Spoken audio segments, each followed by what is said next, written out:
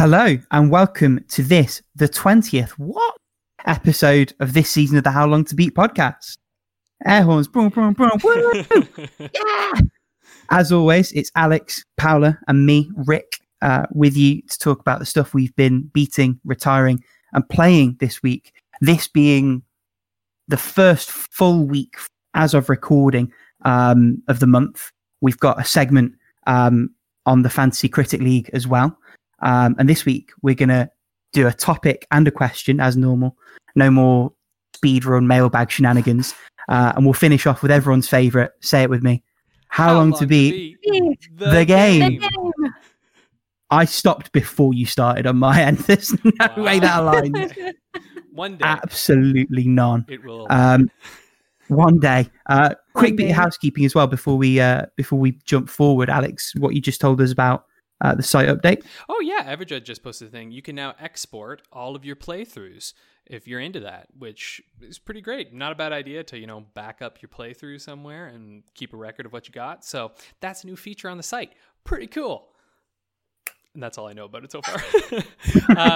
But also on that note, Abatage is back this week, and he's got a little roundup for Fantasy Critic League for February. Let's give it a listen.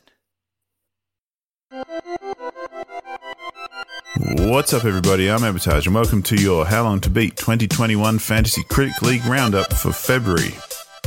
There was a good bit of movement on the leaderboard this month and a bunch of pickups thanks to new announcements during the Nintendo Direct and even Sony's State of Play, although a few other games were confirmed to be delayed, so let's see how it all panned out. This month saw Funky Face Studios take the top spot, surprisingly from a clever counterpick on Werewolf the Apocalypse Earthblood, which crashed and burned with a low score of 53, giving the studio a solid 13 for betting against it.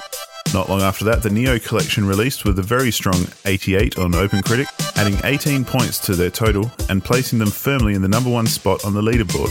Thankfully for the rest of us, Ghosts and Goblins Resurrection had a mild release and only added 4 points to Funky Face's domination of February. Speaking of Werewolf the Apocalypse Earthblood, its failure meant that CD Product Refund kicked off their year by losing 13 points, sending them to the bottom of the board. Let's see if they're able to maintain such a sunken position as the year progresses. Meanwhile, after losing the top spot, my publisher Ubisoft stayed in second position thanks to the release of Little Nightmares 2, which brought a solid 13 points. However, it seemed that nobody really wanted to review the sexy puzzle game Honey Pop 2 Double Date, as it took almost the entire month to achieve its meagre score of 72, adding a paltry 2 points to the total. Both Noise Labs and Cockroach Content Corp had no new releases during February, but they were both pushed down a spot thanks to Funky Face Studios showing up strong. Frozen Frog received their first points after the release of Bravely Default 2 towards the end of the month, which brought them a solid 8 points to get started. And finally, Horny Mistress was bumped down a couple of spots thanks to the new entries, but still has a lot of releases to look forward to. There were also a few games confirmed as will not release in 2021, so if you have one of those, be sure to check if it's been counterpicked, as you may be able to drop it and pick up something that will bring points instead. Then again, maybe getting a guaranteed 0 is a strategy to stick with, as it's a surefire way to know you're not going to lose any points. So let's see what happened with bids and pickups during February. General Goods successfully acquired Total War Warhammer 3 for $5 and the long-awaited Biomutant for $5, leaving them with $90 left in their budget. CD Projekt Rik successfully acquired Narita Boy for $1 and Sifu for $6, leaving them with $91 left in their budget. Mango made the most acquisitions during February, starting with the rumoured 2D Metroid sequel, which is unannounced, for $1, the Great Ace Attorney Collection, which is only rumoured, for $15, and finally, Famicom Detective Club The Missing Heir for $15, leaving them with a very special $69 left in their budget. Frozen Frog came out swinging with some big numbers to outbid Noise Labs and secure Pokemon Brilliant Diamond and Shining Pearl for $34, leaving them with $56 left in their budget. Noise Labs successfully acquired The Legend of Mana Remaster for $15, leaving them with $80 left in their budget. Ubisoft successfully acquired The Artful Escape for $2, leaving them with $94 left in their budget. Funky Face Studios spent the most money out of everyone during February, successfully outbidding Frozen Frog for The Legend of Zelda Skyward Sword HD for $31, as well as acquiring Mario Golf Super Rush for $22, leaving them with only $40 left in their budget, the current lowest remaining budget in the league. So that's how the How Long to Beat Fantasy Critic League shaped up for February 2021. Best of luck to everyone during March.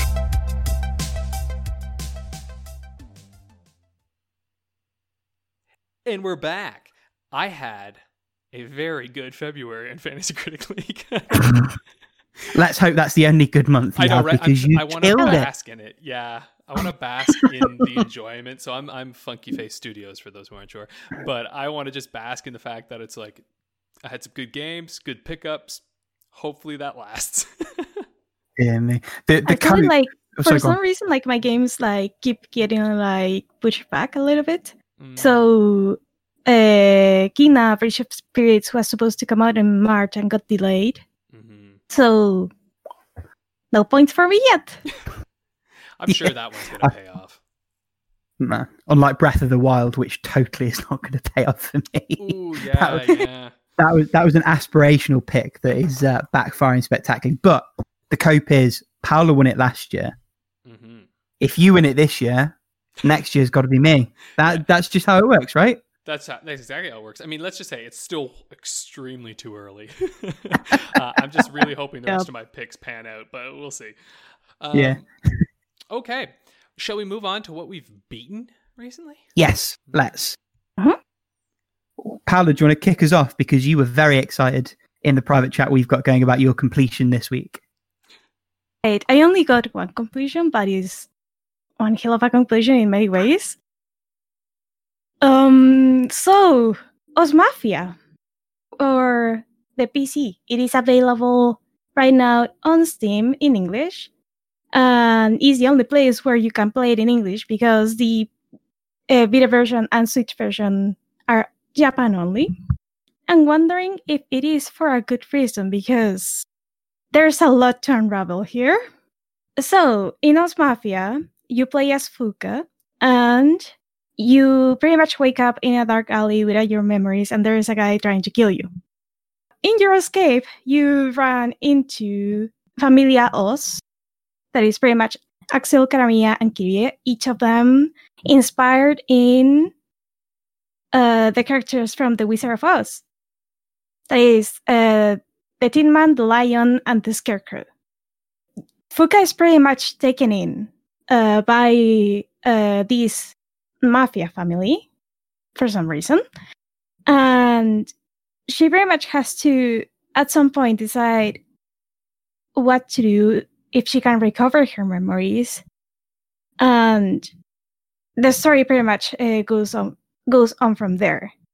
Even if the game is called Osmafia, there are like other families inspired by other tales, like the Familia Grimm, that is inspired by, well, the tales from the Grimm brothers, like Hansel and Gretel.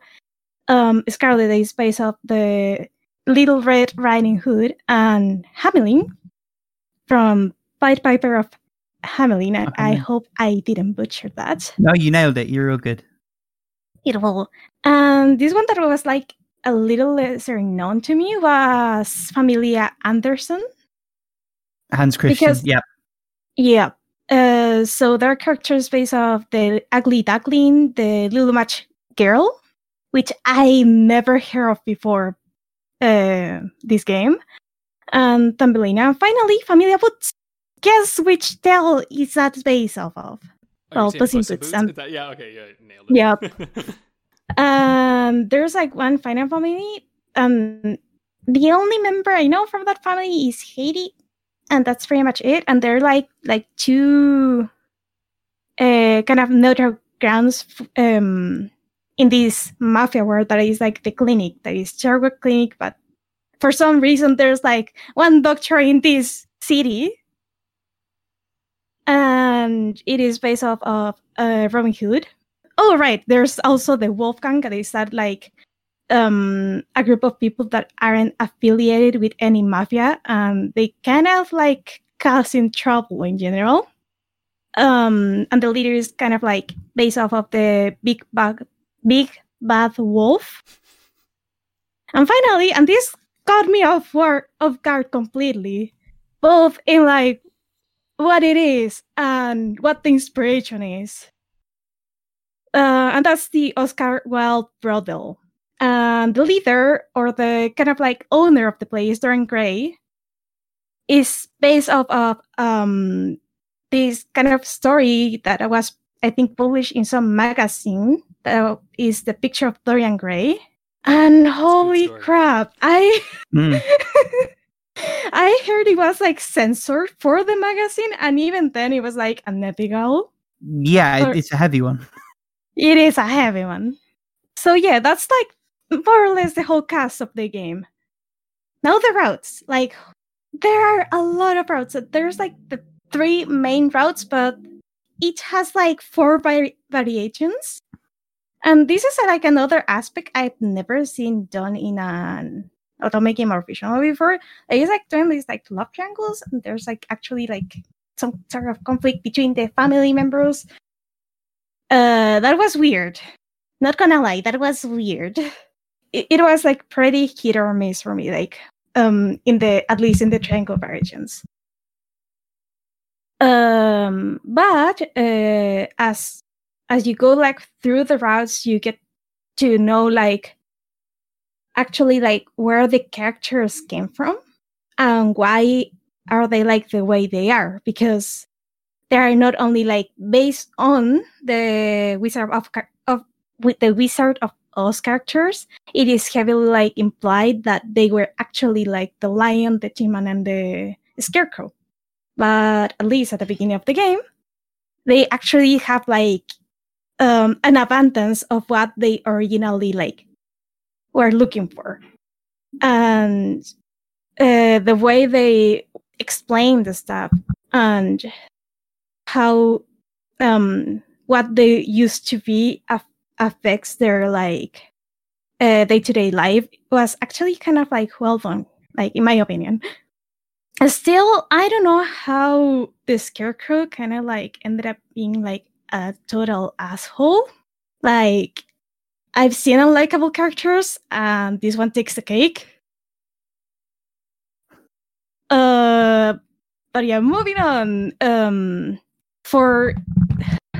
this is like the one thing that kind of like ticked me off a little bit, is that there's so many routes, and the way you I guess getting to the routes is like in this city you have like these mafia families, and it's like they fight each other, but for some arbitrary reason some days are like sacred and no one fights in this town. It's like if someone fights on Sunday, they're like likely to be given like a death penalty, jail time or whatever,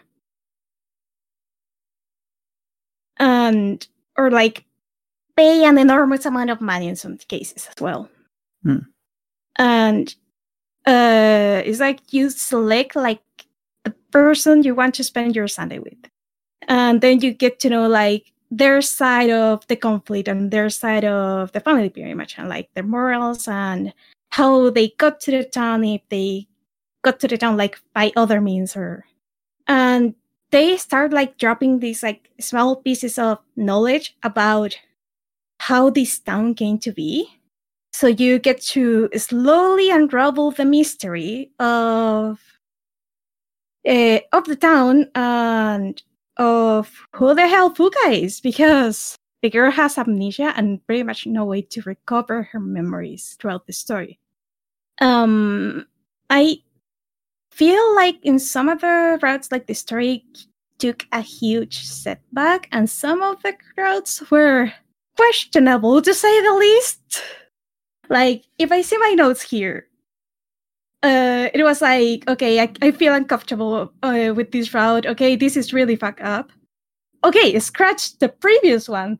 This is like instant no for me. So I actually ended up like skipping one of the routes, so just so I could get like the CG and the final like great finale kind of ending, because if you want to play give me a second here. Yeah, the epilogue. You have to clear the game like at least once for every route, and every route has at least 2 endings, which is a lot.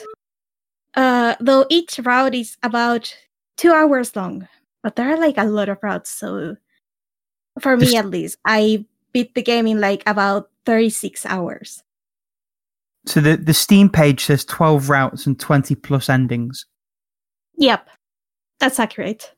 That's really accurate. But if you want to get the grand ending and get all the answers, and that was so like, oh my god, why you do this? So like the epilogue already gives you like a lot of answers, but if you want like the best ending of the game and all the explanations possible, you have to get the grand ending, and for that you have to get all the CGs or pictures on the game. So pretty much you have there's like a percentage on the gallery, completion percentage on the gallery, and you have to get to 99 before being able to get to the grand ending. And here's where I actually ran into a little... No, it wasn't a little. It was an enormous problem here. Because there's a glitch. You can run into this glitch and not be able to get the grand ending. Because some of the CGs happen like in a very specific circumstances. For some reason, they do not always trigger. So what I ended up doing, and I am so glad it actually worked, because if it didn't, I would have dropped the game immediately. You have to change the name of the character at the beginning of the game. For some reason, that solves the problem completely. It's not like using the default name for the character does anything. But if you're running into a glitch, just change name, do the route again, and you get the CG. I have a question, Paolo. Why do you do this? Yes. It is a wonderful question, Rick. I wish I could answer that. Oh my God. Oh, geez. It's like, So would you recommend playing this? I'm not... I feel like Ghost Mafia is a very difficult game to recommend. Like, you have to be like a very specific kind of Otome player to like this one. Gotcha. Because of the more questionable shit in the game. But as of the world, like how the world is built and how you have like all these different characters that are, most of them are really well developed. Okay. It's such a shame that you actually have this stupid glitch that was never fixed on Steam. And it only happens on Steam. And that's the only way you can play it in English. But Exactly. But on the plus side, for that genre, you've actually got choice if you want a mafia-based Otome game, because you've got Pure Fiore. Yeah, if you want a Sorry, mafia-based mafia. Otome game, Pure Fiore is a far better choice. Okay. It's like a niche within a niche. Sounds like you should just play The And- Wolf Among Us if you want a fairy tale story. Yes. Yeah, no, Yes, the there you go. the thing that actually like put me off the most is that Os Mafia has a 15 years and up rating. I don't know how it got it. Ah, I don't know why it is a 15 plus. So for a Mafia game, Pure Fiore, for a more like, I guess like something that feels more of a fairy tale without really being it, Code Realize. And yeah, there are like, I'm sure like there are people that love the game with everything. I'm not one of them. There were like times that I was like really happy playing the game, but there were times that I was so disturbed that I couldn't actually read the dialogue. And I Yeah. feel like the routes were like, some of them weren't as good as the others in terms of like overall writing and pacing. So even if it has like a lot of routes and a lot of options, I wouldn't recommend going through all of them. At least you want to see the big ending, and in that case, use a guide and skip the ones you don't want to see. yeah, or Google it. Or Google it. I'm sure there's like a YouTube is playthrough your over best there friend. in Yeah. YouTube by someone who did Nice. the thing. Well, thank you. So yeah, I have so many mixed feelings about this game. It Rick- was still oh, good, but with questionable stuff. I'm sorry. No, that's Rick, fine. please take Rick, the microphone away from me. Do you want to go to town? Go on then. I beat, when I last spoke to you two, 15 games this week. Lord. Most of which will be released here. I'm not going to talk about because we're going to do a feature segment later in the month. So keep your ears peeled for that. In terms of what I played, and I do want to talk about, the first one, just because it's sort of off the back of you playing it last week, Alex, is Super Mario Land 2 on the Game Boy. Specifically, the colour slightly broken audio hack. Which, it's great. To be I fair, found it. The audio wasn't broken on mine when I played it, but Well, I can only judge what was in front of me. yeah. It's a lot easier than I remember it being as a kid. I think that comes to the territory. But otherwise, I don't really have much to add. Like, it's a great time. It still holds up. Yeah. Would recommend it to most people. Yeah, it's great. Really liked revisiting that one. I also played the game of the month, Journey, and this is one that divides opinion. I think because it sort of touches on the what is a game question a little bit. It also leans into the cinematic side of things, foreshadowing. I like it. I don't love it, but I like it. I think it achieves what it sets out to do, which is to evoke a mood, evoke certain feelings and emotions, to make you think about what you're doing to get where you're going more than where you're going, because the purpose of the top of the mountain isn't really ever clear. Like the story, in as much as there is a story, is thematic. It's like a hero's journey thing, without any of those roles filled in. And I think it works. And I think a large part of that is just because it looks and sounds incredible. Yeah. And for that hour and a half that you're in it, it holds you, but not a moment more. I think it's very overpriced for what you get for it, truly. And I think it probably came at the perfect time for journalists to blow their collective loads over it, which both made it more than it is and also opened the door for people to criticize it more than it deserved. Yeah. But it's good, and it was my second playthrough. I played it way back when on the PS3. This was a replay on PS4. I liked going back to it. I can't see myself ever going back to it again, which isn't necessarily even a criticism of it. It's just it is. Have either of you played that one, by the way? I know it's the one for the month at the moment. I beat it all. You're I'm just not going back to it because I'm not plugging my PS4 back in.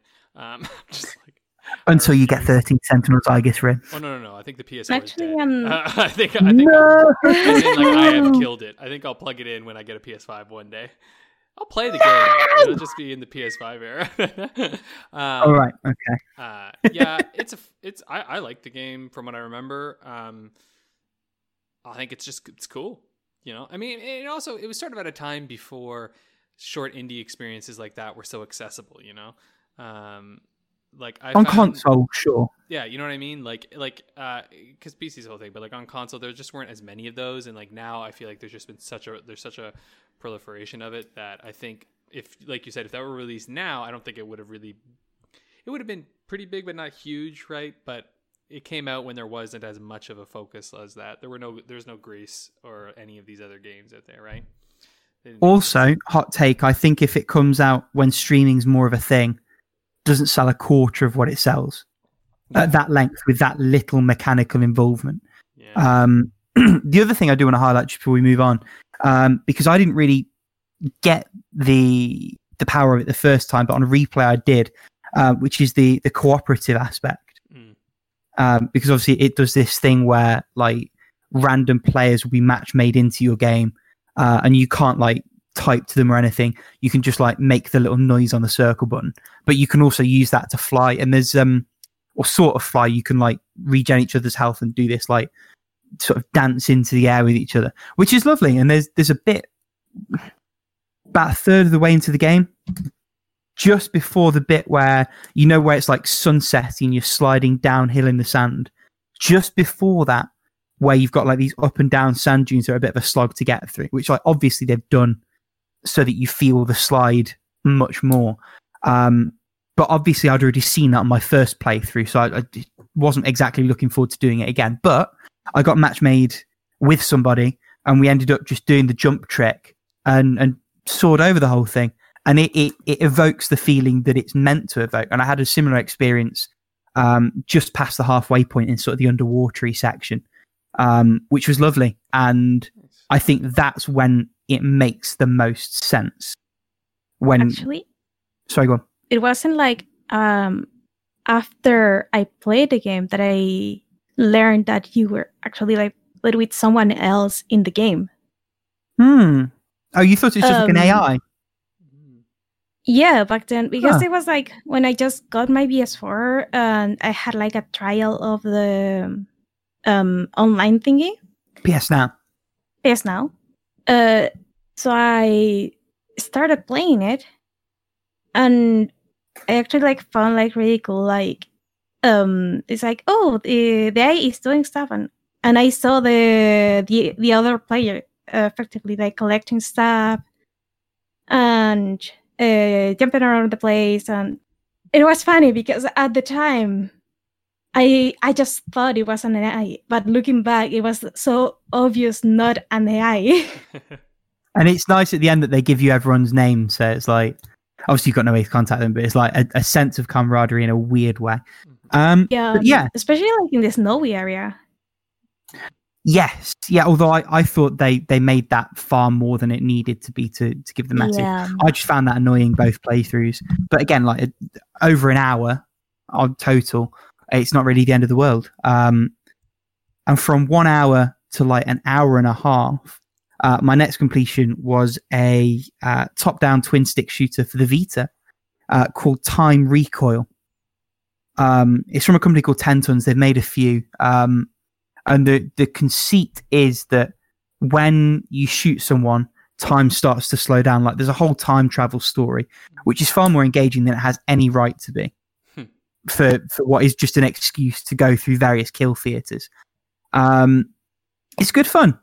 It's surprisingly good fun because the Vita sticks aren't necessarily amazing for precision shooting, but because of the time mechanic, there's actually a lot of forgiveness in terms of time to aim and do things. Loads of fun. I got it on sale. I think it's still on sale. It's like £3 or your regional equivalent. And I think for that price, if you've got a Vita and a couple of hours to kill, it's a great one to play. I didn't really have any specific criticism of it. Like what it did was good. It's just it didn't do loads. But it's a real solid 7, which is exactly what I wanted. I then beat Metal Slug 2 for the PSP, which I'm liking my foray into the Metal Slug series. It's very nice. It's reminds me of the feeling I got playing the first couple of God of Wars, in the sense that it's sort of all thriller, no filler. It's just bang, bang, bang, bang, bang. Number 2 definitely ups the ante in terms of level variety, level gimmick variety, boss variety. There's an excellent boss at the end of the second mission where you're like jumping up a tower and this big fuck off mechanical snake is like slowly chomping its way up and you have to jump and shoot down and then like time everything around. Just the perfect sense of like being on the edge of control, fending this enemy off. And there's loads of moments just like the first one and just like to a lesser extent first mission on the Neo Geo Pocket, where the thrill just takes over. There's also a lot of slowdown. I'm hoping that's fixed in X when I get around to that, which is like the fixed port of 2 that they did. There's also a lot of cheapness. For every moment that's excellent, like that boss battle, there's a moment where you feel like you've been cheesed for a quarter, even though you're not in the arcade anymore.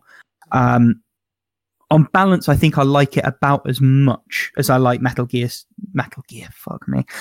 Slug 1, but for slightly different reasons. And if you can get a hold of them, which you can on an emulator or You can run a PSP emulator on a fridge at this point, and the Anthology Collection is an easy way to play 1 through 6. So I would wholeheartedly recommend that. Next up is 3, but I'm not sure if I'll maybe give it a week or two before I jump to that. Just a note too, Metal Slug 3 is free on Games with Gold right now, the 360 version. So for those who subscribe to any Microsoft things, you can join Rick. And stroke, or if you happen to have an Amazon Prime account and you connect that up to Twitch, for Twitch Prime or whatever it's called, they've got tons of Neo Geo games that they're just giving away for free, including, I believe, Metal Slugs 2 and 3. And then there's also a load of other random ones. So there's like the 40th Anniversary Collection. There's Shock Troopers 1 and 2. The point is there's loads of ways to play these games. The one way you shouldn't play them, and I think I mentioned this a few weeks ago, the Anthology Collection on PS4 is an emulation of a PS2 game, emulating the arcade versions. So there's like a couple of layers of abstraction, and the input lag is atrocious. Borderline unplayable. So I made the mistake so you don't have to. And really, I didn't have to, because the internet's quite clear on how bad these things are already. If I'd done like the tiniest bit of research, I would have known. But yeah, so just, they're 20 years old at this point. Go and download them on your computer. SNK don't need your money. And then the rest of my games, and as I say, we'll come to this sort of in a future segment, we're all itch.io like homebrew extravaganza things. It's all like little 5-10 minute experiences. Now I've got tons of these, so you guys are going to play a few and we're going to talk about them in aggregate in a couple of weeks, but there are 3 that I want to really briefly highlight in their own right now. Collectively you can play them all in 20 to 30 minutes, and hopefully Pal will be kind enough to put the links in the YouTube description when we've done all the editing, and you can go click them and play them yourself. The first is 6 Cats Under. It's a little bit like Ghost Trick. Like, you're a woman who's died and you need to try and open your front door so that your cats can like get out and not starve to death in your locked apartment. So you've got to like muck around with the things in the room. More charming than it has any right to be given the subject matter. And just a really nice little puzzle room. Self, which reminded me a lot of Celeste. Both thematically, although it handles it a little bit differently, but also mechanically, in the sense that it's sort of single screen rooms, and you've got to, using a slightly weird dash power, activate all the nodes and then get to the door without dying. And you can land on things a little bit like you can in Celeste, where it recharges your dash. Really well put together. Again, free. I beat it in 10 minutes. They're talking about maybe making a full thing out of it, and I wholeheartedly hope they do. And then the last one, if you want like a 5-minute feel fest, it's called Novena, Novena. And it's like an interactive poem. So like most of them on itch, when you click it in browser, it says run game. This one says run poem. So like you're moving from point to point. It's like a pixel art walking simulator. But the writing is phenomenal. And I legitimately welled up at the end of it. It was a beautiful little 4 minutes of experience. And with the other 2, I feel like it's a nice finish. The other 2 are sort of more mechanically focused, and then this is just a nice sort of bookender. Cool. So yeah, that's all of my itch for now, and all of my completions with it. Yeah, nice. Yeah, so if people know, basically I've gotten Rick a little addicted to Game Boy Color. Homebrews. Yeah, and like I've played tons of Game Boy Color stuff, and there's like a sick homebrew scene. And so we're going to dive into some of those, and then some that aren't necessarily just specifically to the Game Boy, but like just homebrew in general next week, which is going to be pretty fun. I'm excited. I'm very much looking forward to that episode. It's just like the short game portal I knew I needed, but never knew was right there in front of me the whole time. It's pretty awesome. It's been wonderful. My weekend was literally just like backlogging a ton of them and playing a few of them. And it's so cool because a lot of them you could play right on the original Game Boy hardware, right? Like I popped them onto my Game Boy Color and play games on there, and it's incredible. Okay, so I'll talk a little bit about. I beat one massive giant that I'd been playing all February, which was Yakuza 0. It is over. I have completed it, and only 6 to go. Yeah, but actually though, that game is fucking nuts. So like, I'm going to talk about this game more actually in our topic this week because I think it fits very nicely in there. But it's this game's weird and I liked it a lot. And like, it's just pacing wise, it's not so great. I will say there are some pacing issues in the game where sometimes you're like, okay, so here you get to play a game for a whole bunch, and then it's like now you're gonna watch 2 hours of a movie, and you're just like, and a good movie. Like, don't get me wrong, a very good movie, but you're like, holy crap, as you like sit there. Like at one point, my controller, my Xbox did like the fade to like slight black thing, where like the idle thing, because I hadn't touched any of the controls in so long, and my partner was like, "What was that? Was it a glitch?" And I was like, "No, it means I haven't touched any inputs." And I'm like, now to be fair, that was at like the very end of the game, basically. So like, okay, you know, they're doing No, like, not okay. yeah, not but okay. I had beaten the game. Like I had finished the like it was like when I had beaten the boss kind of thing, and so it was like showing me the end, and it was like wrapping things up. And I realized this game has to set up a lot for the next one.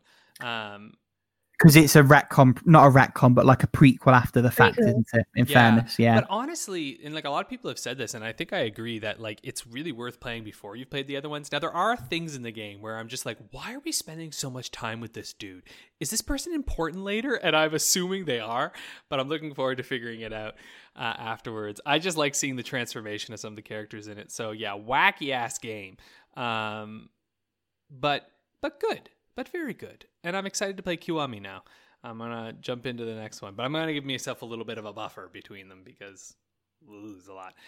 Then I went back to, I think, another quintessential Japanese game, which is Dragon Warrior, better known as Dragon Quest. But in the US, it was Dragon Warrior. I think in Europe, too, it was Dragon Warrior. Was it? It was. Didn't you literally start this yesterday? No. I started this a couple days ago. Okay. I didn't realize you finished it already. That's caught me out as well. Yeah, not many. It's not long. Dragon Warrior is not that long. On How Long to Beat It has like 9 hours. But so here's the deal. I played it with, and I wholeheartedly 1000% recommend this to anyone. There's a ROM hack of this game that does double the experience and double the gold from all your battles. Do not play it without that, because if you do, it will artificially increase the length of your game by 4 hours. Honest to God. I beat the game in like 5 hours, and it felt short, sweet, and very enjoyable. And I was like going through, I was able to buy all the cool equipment. I was able to, you know, level up appropriately. It felt like each time I got to a new area, I was like just on par with people. It was very fun. But honestly, if you played this lower, you would never get nearly enough gold, and you would probably be grinding for so long.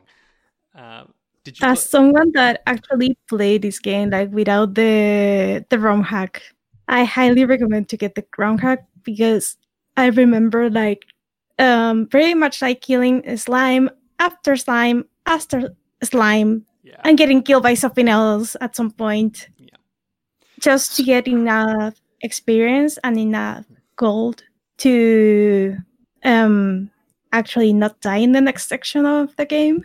Swerve that. And that's why I'm saying, if you play it with the ROM hack, none of those problems at all. It just genuinely makes the game fun and easy to explore. And one other thing is, like, you definitely want to have a map while you're playing this. And so, like, even the game manual, like, I looked up the game manual and they have a nice map. And so I looked up another one too. Though it's funny, the NES localization has different names than the Game Boy Color one. Anyway, of course it does. It might be, maybe it's limitations, like text limitations, maybe. But like Erdrick is no longer the name of the hero; it's Loto, which maybe Loto is more towards the Japanese. I don't know, but all I can tell you is the names are different of all the towns, and it's like, I mean, I think the Game Boy Color names of the towns actually match up more with Dragon Quest XI and stuff. So I'm like, those must be the appropriate names. And the original ones on the NES were probably just like the nobody'll get it in America names, where they're like, let's turn them into these ones. The Game Boy Color names for the places are the ones they actually use for the phone and Switch remakes. Okay, then they're the good. Then they're the right ones. Yeah, I really recommend it. So like, I'm gonna do Dragon Warrior 2 eventually, which I hear people sort of are like more on than this one. But what I will say, something that I really loved about this game is the fact that there was no really like direct thing you're supposed to do. Like it tells you, like everyone says like it's not clear what you're supposed to do, but it is extremely clear what you're supposed to do.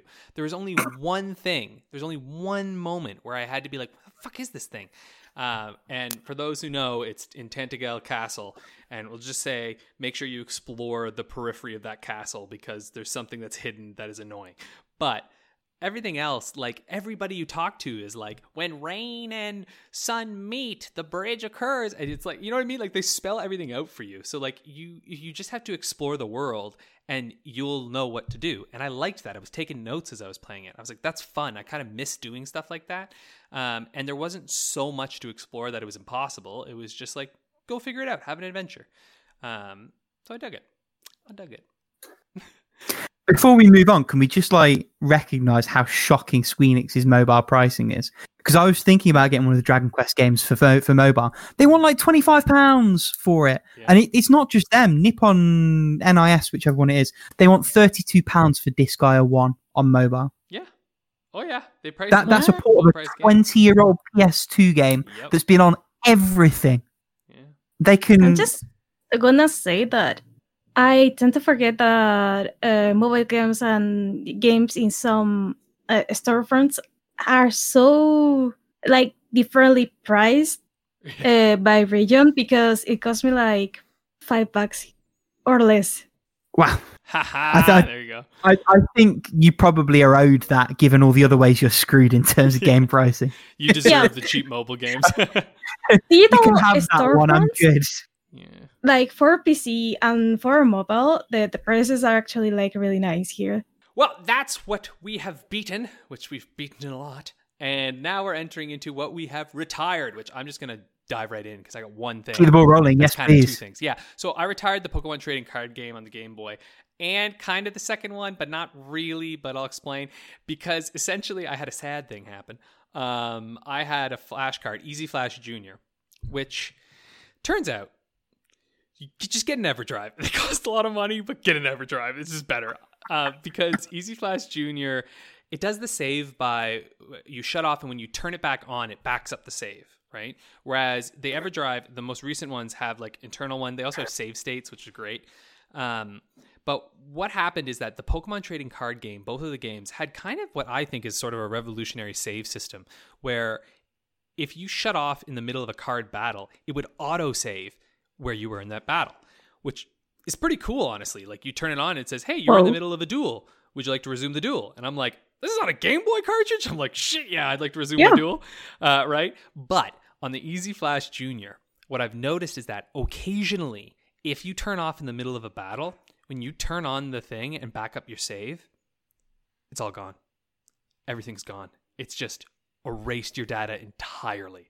So I was playing the first one, and I got about like probably halfway through the game, erased all my data. I was probably 3/4 of the way through the second one, erased all my data. And I was like, no, it's like 11 hours into the second one. And that's what made me get an EverDrive, and I've had no problem since. But the reason I say kind of retired the second one is because I downloaded a save file that has all of the cards. And so I've been occasionally playing through it again with like creating my own cool new decks. And so that's been really fun. But it's kind of retired for the time being. Anyway, that's me. Parked. I will jump in very quickly because I've got almost nothing to say about mine. I've got 2 retirements. The first one is a game called Gun Crazy. It's really poorly designed. The pixel art's lovely, but like it's style actively hindering substance, because when you shoot, like the entirety of your sprite and a good chunk of the area around you is covered by the flashy shooting animation. So you can't see a specific kind of enemy that's a little dot that just pops up around you and then fires bullets at you or drops on you. It's just an exercise in frustration. It's only half an hour long. I couldn't even bring myself to finish that. I just couldn't bring myself to do it. So don't, like, it's cheap, but don't even bother. It's not worth it. And then the other one, which kind of sucked, is John Woo's Stranglehold. It's a game that was the wrong publisher in the wrong year. It was midway at the start of the PS3 360 gen. So you can imagine just like how badly it controls, which is a shame because it's like a Max Payne kind of situation. And if it controlled properly, I'd probably love it. But it doesn't, and I just couldn't bring myself to crack on with it. I played the first 2 levels, felt like I'd had my fill. Yeah, I bought that for like $2 way back in the day. Yeah, on my 360. if even. Never played it. Don't, honestly, don't. Paula, what about you? I retired Apsu, and this is like this underwater exploring game that is actually like really, really pretty, and I was enjoying it a lot. But it kind of triggered me a little bit in the sense of, as you explore, you go like into the deepest part of the ocean, and everything starts like getting darker, and there are like these places like there are like they kind of make me feel like claustrophobic to an extent, and I got to a really dark place, really small place, and it was like, nope, I can't. I'm gonna have a panic attack if I keep going. So turn off the game. I'm so sorry, and let it be like a warning for those who like have either claustrophobia or any kind of like fear of the dark or like underwater stuff. It's like, it's a good warning. It does all that. Yeah, that's a shame. That's a shame. That sucks. Oh well. Likewise, very good game. Yeah, it is like 2 hours. That's fair though. I mean, there are just some games, right? There's some scenarios you're like, I don't want to do that. No thanks, right? Dope. It's not you, it's me. Yeah. So from what we've retired to what we're playing, why don't you start this one, Rick? You haven't got to start today. Go on then. I've got 4 currently playings, all sort of very early, so there's not really much to go on. The one I've probably got the most to say about is Hades, because I've actually started properly playing it again. It's been on my playing list for like a month and I've barely touched it. But I played like 2 hours over the weekend. I've had like about 6 escape attempts. I'm up to the second boss, which is like the Hydra. And I've settled on the bow and arrow as like the weapon I like at the moment. I consistently do well with it, unlike any of the other weapons. I love Supergiant, and it's more Supergiant. So like, other than like having found my groove with the mechanics, everything else about it's great. So yeah, long may that continue. I got back into Rocket League hard this week. I ended up playing for like 3 hours on Sunday evening when I meant to like dip in for a couple of games. It is like the best and the worst of me, and it's still wonderful. And it's a shame that Epic have sort of ruined the in-game economy and the way all of that works, but they haven't ruined the fundamental game, which 5+ years after it launched is still fucking excellent. And that's all I really come for now. Like, I've got the cosmetics I want. My car's a watermelon. I'm happy enough with it. I don't need any of that shit. And then I started Freedom Wars for the Vita. It's like a first party Monster Hunter sort of game from Studio Japan. Rest in peace. I like it so far. I'm not sure if I'll finish it because I'm not really usually into that genre. But it's pretty cool for what it is. And then finally, I started the multiplayer segment of Ghost of Tsushima Legends. It's more Ghost of Tsushima. The multiplayer, I don't think necessarily adds a lot to it, but it's more content, and the core gameplay is still great. I'll probably know better once I've started playing the raids, because I've done a little bit of survival, and that's pretty cool. There's a nice little community sort of around that, so that's a lot of fun. But as with all of the ones I've got playing at the moment, I'll probably have more to say in the weeks and months to come. So yes, that's me. Paula, what about you? What you doing? So I started Steam Prison, an Otome game that came recently to the Switch. An Otome game? You don't normally play those. I don't normally play those. What are you talking about? So yeah, I'm like only like half an hour in, so I don't have like much to say. It is a replay though, but there's like a lot of new content. I'm also playing Gravity Rush because I finally got a beta that has everything working properly. And so far, like I'm like in chapter. Let me see my notes. I think I'm in chapter 2 or 3. I'm looking for a home right now, and it is. I really love the gameplay. It's like you're a gravity shifter or something like that, and well, you have amnesia. Never seen that in a video game before. The character's name for now is Kat. So hopefully I can talk about it more like next week. Gravity Rush is lovely. Really great It game. is beautiful. I'm also going back to 13 Sentinels. Yes. Finally. Join us. Yeah, right now I'm still like in the prologue section of the game. Mhm. I'm currently like on wave 6 on the battle sections. I don't know if that tells you anything, Rick. It means you're very early and you've got lots of goodness to come. That's what it means. Like, so far I'm really enjoying it. Like, it starts slow, but it's like building up to like this really, really nice experience. And finally, the one I've been playing the most is Daigakuten Saiban, or The Great Ace Attorney for the 3DS. If you have a 3DS and if you can get your hands on a copy of the game, if your 3DS is soft-modded, you can actually patch the game in English. And it is a very good English patch. And on this game, I'm currently like on chapter 3. And even if it is Ace Attorney, but you're like on a different era, so like some of the evidence you are able to find is a little bit different. And without spoiling much on the game, if you played if you played the crossover with Professor Layton, you know that in that game the trials in terms of witnesses are a little bit different, and that carries over to this game. But so far so good. Nice. I'm gonna run through. Oh, sorry. Oh yeah, I was gonna. Go ahead. Go on. Oh, sorry, you were gonna lead me. Nice. Now we've just talked over each other. I felt that natural end there. It's good. So I'm playing Super Mario 3D World. I'm playing with my partner. It's really fun with just 2 players. I think any more than that would probably be a nightmare. But pretty good in that sense. But doing Ring Fit again. Just keep going with it. It's nice. I just started BioShock Remastered, which has been on my list to like play for a long time right now. God damn, that game is good.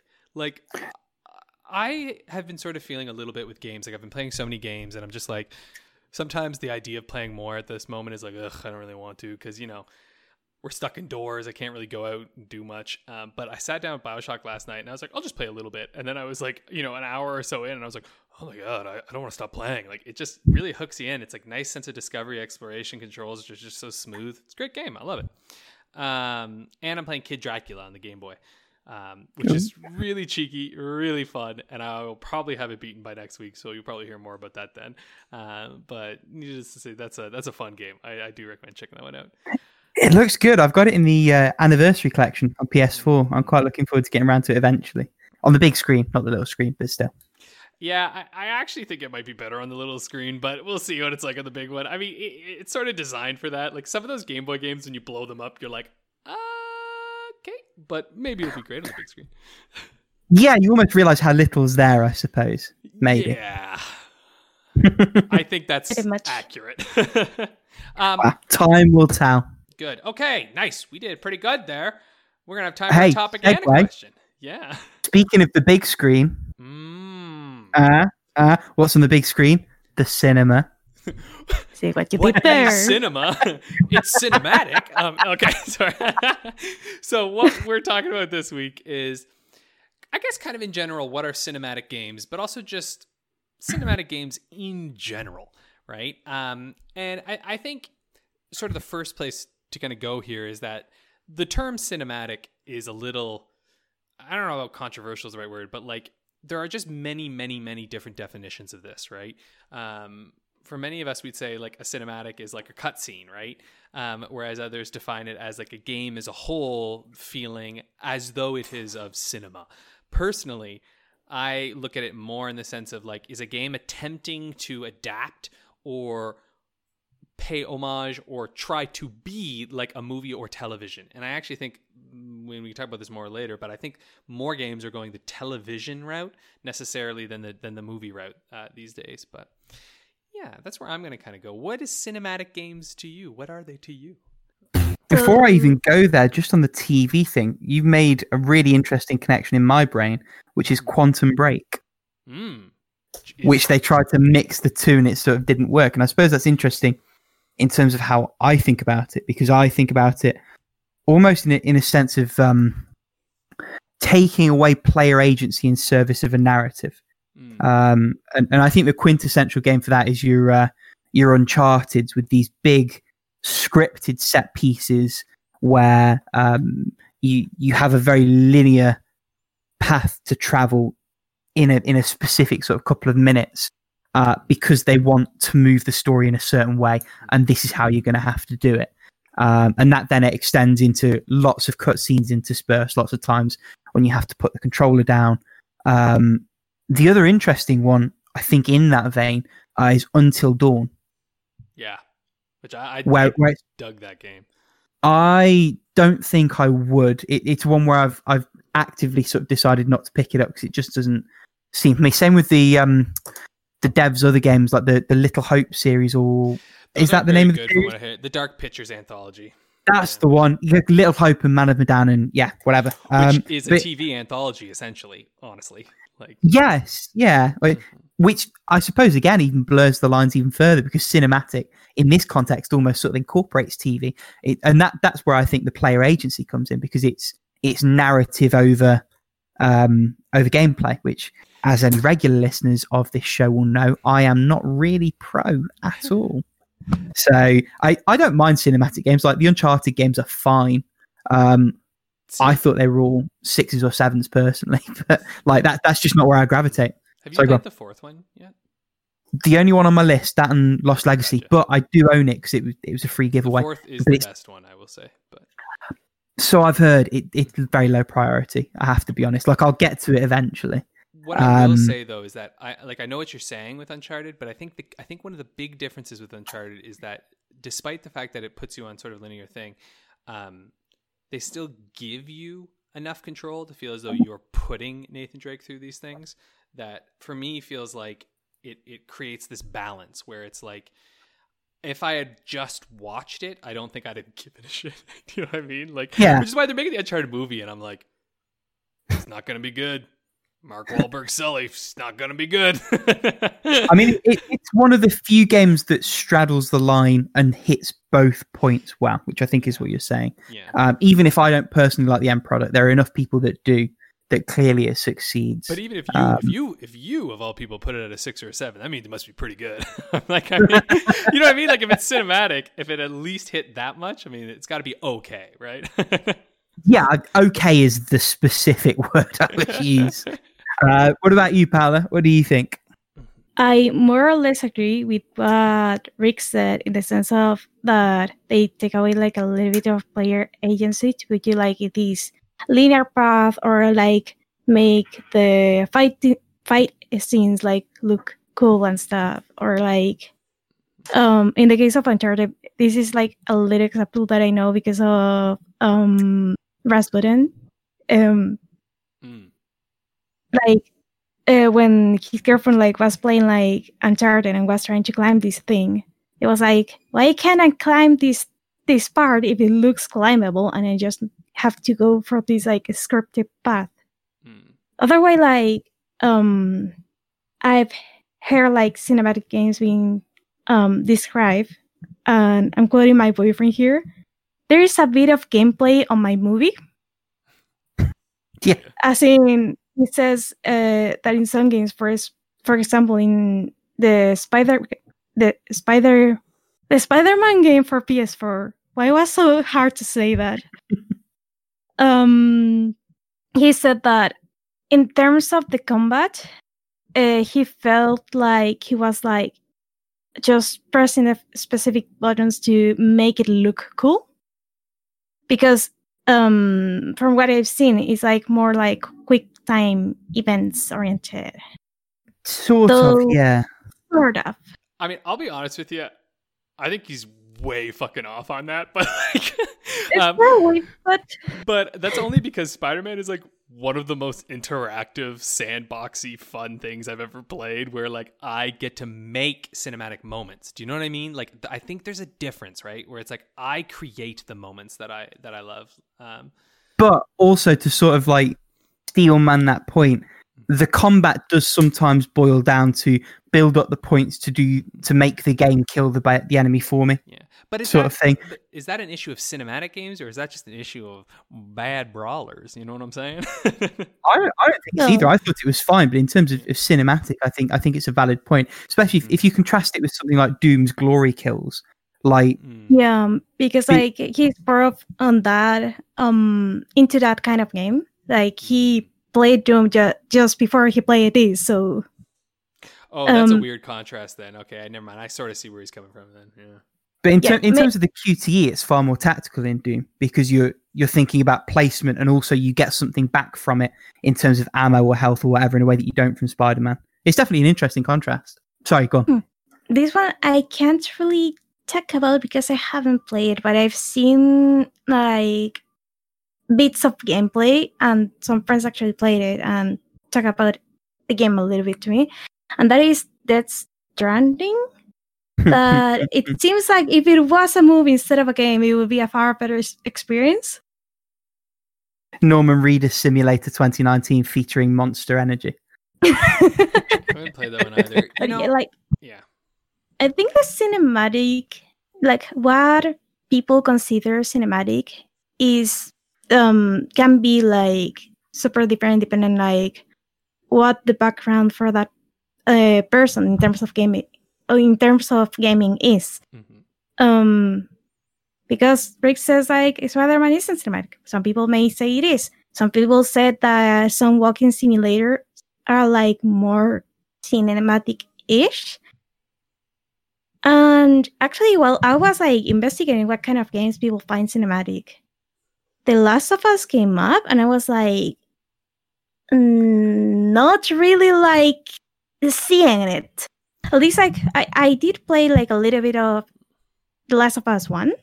I do, and I really don't see it cinematic. Yeah, I do actually. I think in the sense that it's very narrative focused, and a lot of the gameplay bleeds away to give you story room. I think it evokes that. It's almost like Uncharted Plus in that sense, or Uncharted Minus rather, towards the gameplay side of things. I also have to say, like I think part of this comes down to an issue defining what is meant by cinematic, right? And so I think in a lot of cases, we're talking about the portrayal and the demonstration of the story, like how the story is presented. And I think the reality is you can't really divorce cinema from film, from video games, from film, of course not, but from games, right? Because the reality is that when you enter into the 3D realm, and when we've entered into this world in which we are trying to tell stories, there are only so many ways in order to process visual images. And so when it comes down to it, you can have some games that do not rely on cinema, but then they end up pulling on other visual mediums. I often think of photography and paintings and whatnot get pulled from for a lot of things. Comic strips get pulled from. But when we entered into the 3D realm, we had to think, what do we do with the camera, right? And so sometimes I think, for instance, one of the most cinematic games out there is God of War, the newest one.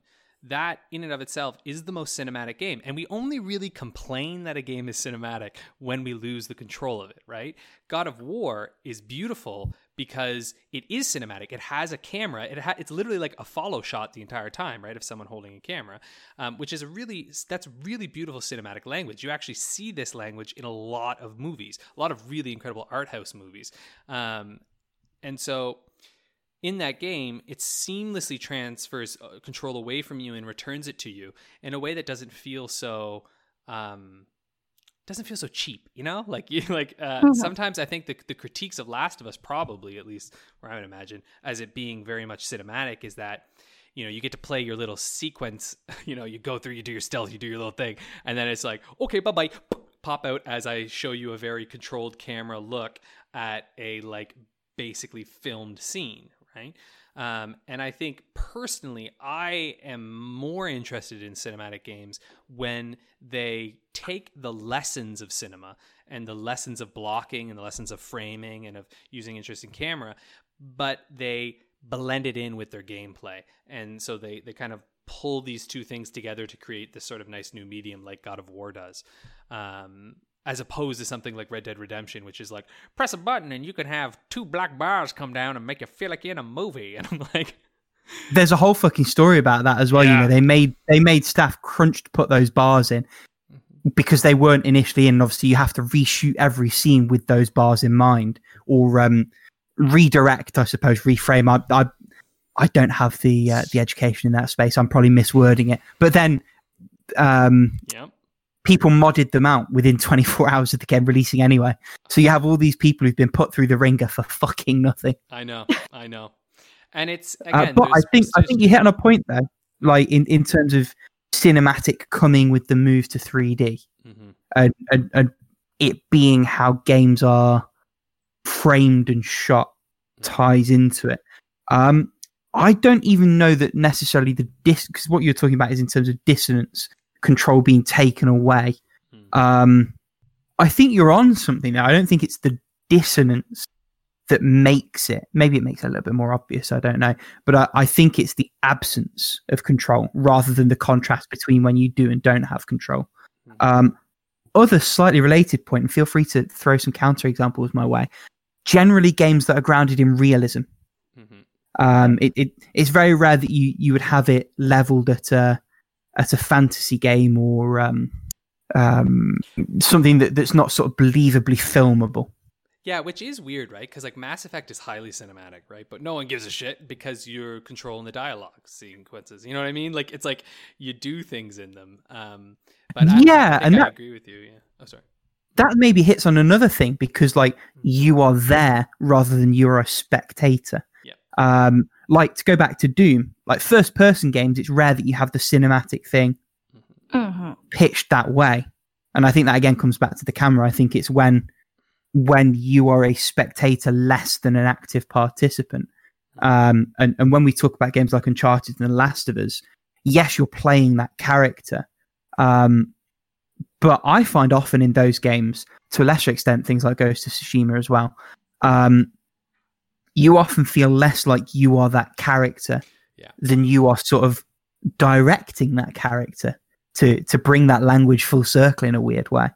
I don't know whether this is me just mashing thoughts together as we have this conversation, whether that's like a fully formed thought. But no, I think that's certainly an interesting thing within it. Yeah, because sorry, Paula, did you have anything you want to add first? Because I'm going to go off on a slight, not a tangent, but a slight thing. I think I had something at one point, but it is gone. Okay, if it comes back, just interrupt me, right? Feel free to. So this makes me want to talk a little bit about Yakuza, because Yakuza is, and in general, this is a big trend in Japanese games. And so, okay, this is a whole other thing, but like Japan's media landscape, right? They were huge in film for decades, right? Some of the greatest filmmakers of all time, Kurosawa. I mean, like, speaking of Ghost of Tsushima, 100%. Yeah, right. Okay, yeah, Kurosawa. Like there's Kurosawa mode, right? But that's a whole conversation itself. Yeah, but really, when you look at it, there was a move away from filming, like live filming, right? The boom of the anime industry and of animation became huge. Video games coming up became huge. And so I would actually argue that a lot of Japanese creatives have gone into those fields instead of into filmmaking. So now you have products and people who I would argue kind of want to be filmmakers are making games. And sometimes, and it's like the guy who makes Yakuza, I love it, but this dude wants to make mafia movies. And like, there's no way to make mafia movies in Japan right now, David fucking Cage. Yes. Oh yeah. David Cage. Yeah. That is a film guy who just can't find any other outlet. Like, know, right.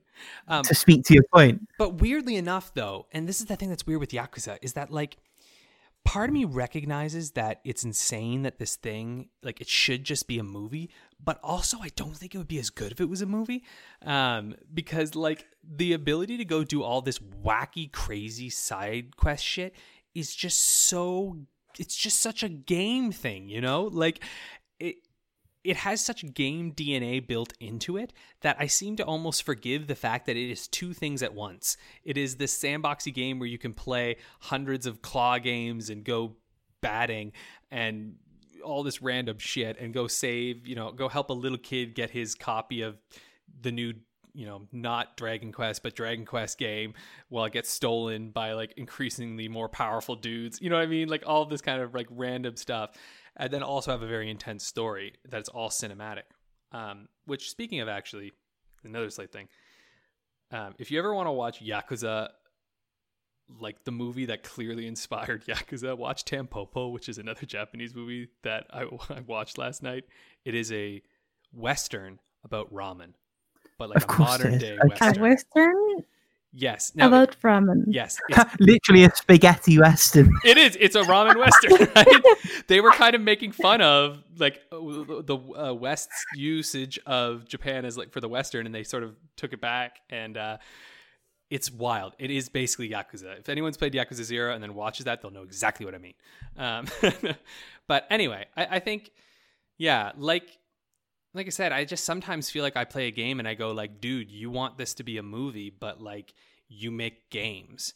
And I think this is a trap that artists get stuck in sometimes, is where their medium becomes the only thing they're comfortable creating in, when sometimes they have ideas that are actually calling out for a different medium, you know? Yeah, although I suppose there's also an argument that having to work within that constraint when it doesn't quite work, like those are opportunities when some truly amazing things can also be born out. Whether that's an edge case, whether it justifies Detroit Become Human and all the other sort of abortions that David Cage has shat out onto discs. I like weirdly enjoy those games, but at the same time I'm like, these are so, what is happening? Man, I got Detroit for free and I'm just not really sure I want to touch it. Like I Heavy Rain was a fucking weird one. I have to say Detroit is like a pretty hollow, like theming wise, it's like not a very profound take on humanity and like slavery and stuff. It's like a very, yeah, that's not surprising given the auteur. Yeah, like when you finish it, you're like, oh, enslaving people is bad? Jeez, who'd have thought, David? Like, it's just, you know, it's like that's a kind of as like deep as it gets, you know what I'm saying? Like, oh no. I was thinking because like not too long ago I was I think it was a Sideshow video about what is called the IKEA effect. That if you take part into making something, it suddenly becomes like so much more meaningful to you. So I was thinking that some of these games that are like movies, but with gameplay. I think if there were like just movies, they wouldn't have the same like either cult following or like the same what's the word I'm looking for? They wouldn't like be as good as they are considered right now. Yeah, they wouldn't have as much of an emotional impact. I mean, I would not care, give a rat's ass about Kiryu or Majima if I didn't have to play as them. I just wouldn't have cared, you know. Like, but I played them and I liked them, and that's the one that I should say is like TV. It's not a movie; it's a TV show because it does that like recap thing every time you come back to some chapters. And honest to God, it's like playing 7 seasons of a television show. That's what it really is. If you play all those games. Oh, I think you hit my point there, though, like Pala, in terms of what the mediums do differently, like in terms of the pros and cons, because you have that direct input in how the narrative goes. Equally, films don't like gate progression behind your ability to do an arbitrary button-based task. Yeah. But then also, films can decide exactly what you see and when you see it and what note of the music's playing while that happens. Whereas games have to be a lot more flexible unless they take away the agency. And then I think that goes back to your point, Alex, where you say if what you want to do doesn't quite fit the medium, pick a different medium. Unfortunately, it's not necessarily that easy. It's easier said than done. But we can say that because we're not involved in it. Well, exactly. And we're just three schmucks on the internet, like I do think you shitting see other it people's work. more intensely, like I said, through Japan. Like I think you have Hideo Kojima, you have all these people who, like, in America, we can barely name a single game creator. Like, you know what I mean? It's like we can name some, but like the average American or Canadian or, you know, Brit or anyone is not going to be like, yes, this guy next to, like, you know, a fucking Hollywood filmmaker, right? Like you can name Scorsese, you can't name Cliff Blazinski. Yeah, there you go. Thank you. That's the one. I knew you meant. But To be fair, though, give it 30 years. I reckon that changes. And that's what I'm saying. Yeah, I do think it's changing. And that, of course, this isn't disparage like their work. I love video games, and I think video game creators here are incredible, and I love it. But I do think we will see it change in coming years as games go bigger and bigger and bigger. They're just getting bigger. So, any last words? You heard it here first. Yeah, games are getting bigger. I think that was a great kind of rundown on cinematic games. We didn't come to really any major conclusions, but I think we unveiled some interesting ideas. I, in the nicest possible way to both of you and to me, think we handled that much, much more coherently than I expected we would going. Nice. Were you expecting like a Persona 5 rundown really again? a game? Like, is it a new game? Can we settle this question? I don't know what I was expecting, just not that. That's good. All right, well, why don't we go on then to the question of the week from Churros? I'm guessing that's how it's pronounced, like the delicious treat. It is churros. Churros. Yep. Nice. Churros. I like the way you say it, Paula. We're gonna let you do that. What upcoming game are you most excited about? Oh, there's a whole bunch of new games being announced recently. Yep. There was the Nintendo Direct. There was the PlayStation thingy. State of Play. We actually had what's the name of the thing? It was on March 4th. I watched everything. Oh, you're talking about like the can't Next remember. Expo thing that was on Steam? Oh, like the penguin thingy, the penny idea thing or something? No, the New Game Plus Expo. Yeah, that's what I meant. I just got the name wrong. There's a whole bunch of stuff right now, basically. We'll just put it that way. Yes. I'll shoot quick if you want to. So, like, go ahead. I at first thought my answer wasn't different from when we did this last time, which was like last year, which was Psychonauts 2. But actually, Resident Evil 8, baby, that is my most anticipated game. I am very ready for that game. I will sink many hours into it, and I will... Yeah, I'm ready for that. Just my body is ready, Miss Vampire Lady. Lady Dimitrescu. I was literally about to ask you what percentage of your hype is based on Big Vampire Lady. Not really Tread on any me, at all. It's so funny. Like I was like really into that, and I was like, oh, she's cool, I guess. I'm more just like it's proof, if any, we've been locked indoors too long. Yes. Anyone who loves her, though, I say all the power to you. Like a few minutes after the Vampire Lady appeared on the trailer, Twitter went nuts. Like, some of the fan art's amazing. Like, I take or leave Resident Evil. Like, it's not a franchise I'm bothered about, but some of the fan art was phenomenal. I also love, this is such a tangent, just how wholesome like the devs were about the whole thing. Like, they put out a statement saying like, we love how much enthusiasm there is about the game, especially about Lady Dimitrescu. Just so you're aware, like, it's canon that with heels and hats she's like 9'6" or whatever it was. It's just like, oh, bless you. That's so good. That's how you lean also in. Yeah, it's the way to do it. If anyone does want to sort of compare what we say now versus what we said before, I had a quick look before, and it was episode 6, Wishful Thinking, when we talked about the 2021 games we were expecting and sort of looking forward to. And that was about 3 months ago. That was the start of December. I only remember saying Shin Megami Tensei 5, which I'm still very excited for, and I'm sure you are as well, Paula. And I think I would have mentioned the new Ratchet & Clank as well, even though I've got no intention of playing that anytime soon, because I'm not going to get a PS5 anytime soon. A couple that I'm getting excited about, and the Fantasy Critic League's lovely for this, because it keeps you involved in what's happening when. Narita Boy, which comes out at the end of this month. I think I spoke briefly about the demo a few weeks ago when that came out. I'm more and more confident that that's going to come good when it drops. There's a game from Mistwalker, which is Sakaguchi's company, called Fantasian, which is on Apple Arcade, but like it's an RPG with these diorama settings. Looks amazing, and it's got like this twist on the turn-based RPG formula where effectively you can turn on a mode. Any battle you are going to happen, those monsters will get added to the pool, and then like you can choose when you want to like make the cutoff, and you have to fight them all at once, and it's like a whole big thing. Looks really cool, and I'm actually gonna take advantage of that free month when it drops. There's that, Beyond a Steel Sky, and a few others that I want to try and mash out when that comes out. And then there's one other. It escapes me. Yeah, those are the two new versus what I was already excited about. Paula, what about you? Because I feel like you said you had a few that you were looking forward to.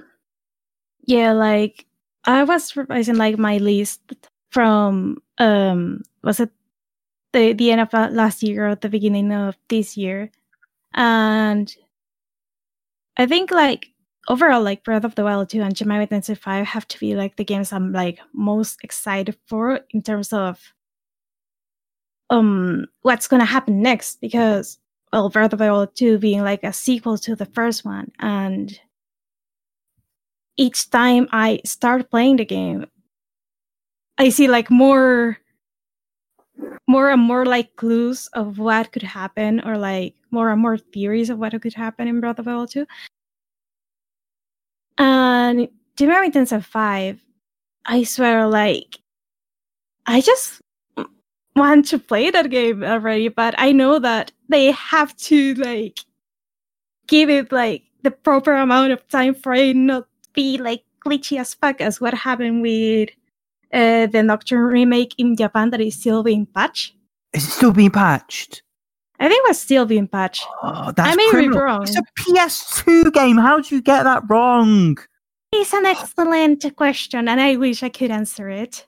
In terms of other games that I'm like really looking forward to, like it's mostly like localizations of visual novels, and of course the Skyward Sword remake, because I'm actually like really excited to get more people into the game that aren't gonna like hate me for making them play something with only motion controls. Please buy it. We hope you'll buy the game. Game better actually, my well. sister, actually my sister said something along the lines of, I don't know who thought motion controls were a good idea. I think they were drunk in the moment they planned them. Yeah, I mean, 120 million in console sales say that it was a decent drunk idea for what it's worth. It is a decent drunk idea, but in terms of how my experience with Skyward Sword is like your experience with Cyberpunk, because I've never had a problem with the motion controls. You too. Yeah. But she says that for her it's pretty much unplayable at some points because of the motion controls. Damn. Yeah. Very different experience. We're using the same type of controller, so I don't know what went wrong there. Go figure. Nice. And moving on, like from the games, actually, like, okay, this one is kind of cheating because it's not a game they show, but it's more of a tease, because like Idea Factory International has pretty much taken hostage the patents for the international release for the Amnesia Memories series and the Hakuoki series. Okay. So unless they do something, we are not getting any more games in the series in this part of the world. But at the end of the stream on the New Game Plus Expo, they said, "We see you Otome gamers like asking a lot about if we're gonna like keep releasing Otome, and we're gonna have more news on the next few months." So like, So the like Otome community kind of like went nuts that day. That actually, sorry. Because- Nice. Keep going. Oh, because like both Hakuoki and Amnesia Memories are like very like beloved in the otome community, at least here in the West. So like pretty much Twitter was set on fire for a few hours after that. But from the actually like announced things, I think Olympia Soares, is the one I'm most looking for, like from the otome part of things. And before we move on, I remembered the other game. It's The World Ends With You, Neo. God, I hope they do that right. Oh my god, yeah. Yeah. Actually, did you know there's gonna be an anime of the first game? I did. I sort of don't give a shit. I sort of don't too, but it was like... are like meh most of the time. I enjoyed that story the first time when I played 85 hours of it on the DS. I don't need to see like a weak retelling of it. I might give it a chance, maybe, but like one other one too. Mario Golf Super Rush, baby! I can't wait. I'm gonna play some golf. It's gonna be great. I hope it bombs and ruins your fantasy score. Oh, there's no way it's bombing. Not with Cam. I hope it scores like a 40. Yeah, I hope they like do a hot You think coffee Mario mod. Golf's going to score a 40? You crazy? That it's been like I 10 don't think years it, but I since they've had hope a and I Mario Golf. play it. I don't think it, but I hope and I remember play another it. one. That shit's doing But great. I am praying, please don't fuck this up, because like the new Pokemon Snap was looking like beautiful, like but I wanted like the Pokemon Snap sequel to look like. Well, I am it's good. cautiously optimistic. I'm gonna see the reviews, but I'm actually like pretty excited for that one. Nice. Well, then let's move on, everybody. Those were the games we're looking forward to, which is so many. You can check them out in the show notes. There's many of them. And segue from what we're excited about to what you're excited to hear us play every week. Well, that kind of worked. It's time for How Long to Beat the Game. Woo! Do you have the game pulled up there, Paula? I forgot it was my turn. That's okay. I can pop one if you want. 3 guesses who's editing this pause out. Okay, hidden stats, random. 3, 2, 1. Let's see. What the hell is this? Aosora MAQ. Do we reroll? It looks like... because I don't even know what you said. I mean, it looks like a visual novel that is like... Reroll. Reroll. Oddworld, new and tasty. Or new and tasty. I don't know how to say it. Okay. Yeah, you nailed it. Oddworld. Ah, okay. Oddworld. Oddworld, new and tasty. Oh, that's a good one. Yeah. Ooh. So, I'm going to go out on a limb. I know this isn't super short, but I also don't think it's super long. So I'm going to go main 10 hours and main plus 14 hours. I'm not supremely confident about that. I don't have a cat in hell's chance of getting 100%, so I'm going to go for the 2 times 3 hour window. Yeah, I can't remember. So, new and tasty, is that... Because... Okay, hold on. It's basically a HD remaster. It's still the 2D side-scrolling one. Yeah, right? And it's like a puzzle game. Like, in terms of movement, it's a bit like the OG Prince of Persia, where it's all very stilted and sort of specific spacing. I fucking hated it. Like, it was a game of the month. It was one of the first game of the months, actually, when we first started doing those on the forums. And I tried the PS1 version on my PSP. Yeah, I couldn't get on with it at all. I think I gave it about half an hour and just...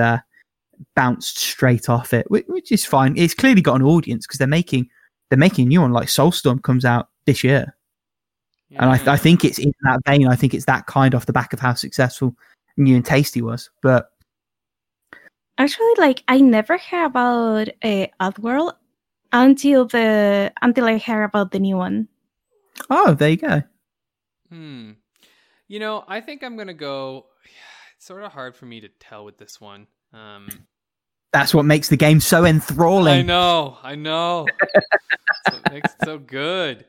I kind of am with you. Like, I don't think I'm going to do a 100% because I just don't know if there's any like special levels or like, you know what I mean? Like, is there like some kind of special modes in this one?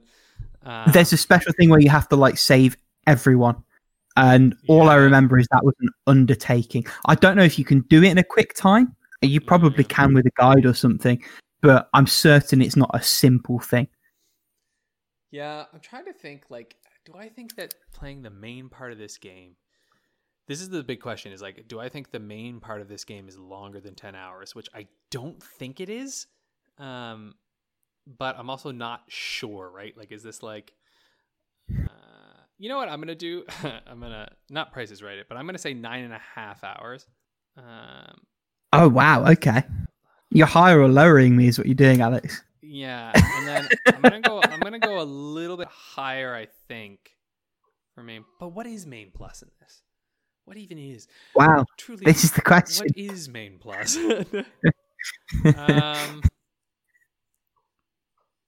Oh, I wish I could remember that bloody Symphony of the Night quote. What is a man? What is a main plus? Man? Nothing but a Foul miserable bitter pile of creature. secrets. I'm gonna go That's 11 the one. hours. Okay, so here's what we got. I'm doing 9 hours and 30 minutes for main. Main plus is 11 hours and 30 minutes. Paola, what do you got there? I have no idea what I'm doing. So I'm just gonna go with my gut for better or for worse. Okay. I have a feeling that it's gonna be like a shorter game, so I'm gonna go for maybe 9 hours because I'm gonna do like the 3 times. Big cheese in I it. do 8. I'm chasing it. I'm trying to chase this. Big cheese. So I think I think I'm gonna go with 8 hours for main. okay. I don't think it will be like much longer to 100. Wait, it's an overworld like that game, and you have to rescue people and try to have your people go to the Correct, like, Monday. survive. Yeah. Yeah. So if I'm thinking 100%, maybe like doing the 100% thing might be like having everyone survive. Maybe. Maybe. I want to go higher than 12 hours. Ooh. Maybe it's not more than 12 hours. Okay, I'm gonna go 8 for main. Main plus, I'm gonna go 10. Okay. That's not a 10, that's a 0. There you go. 10. And for 100%, I'm gonna go 12. All right. Hopefully, I don't fuck this up. But Moment of truth. Let's do it, folks. Let's see what we got. let's see. So, main story 7.5 hours. Oh, is that me busted? I'm good. Okay. Main and extras 9 hours. Yes. Ah! Completionist 10 hours and a half. Good job, Paola. I think you've both nailed it. Paola, my- you just went up in the rankings, so you're above me now. And now we're getting closer. Woo-hoo. My lead's I'm looking a coming little for bit you, shaky. Rick. So yeah, we've got My Rick lead at is- 28, Paola at 25, me at 23. Oh, Okay. I bloody over-egged the pudding on the main plus. Yeah. Good job, Paola. All right, that's everything for this week. We'll see y'all next week for some Game Boy talk. I spaced out there. Bye-bye. Bye. Bye.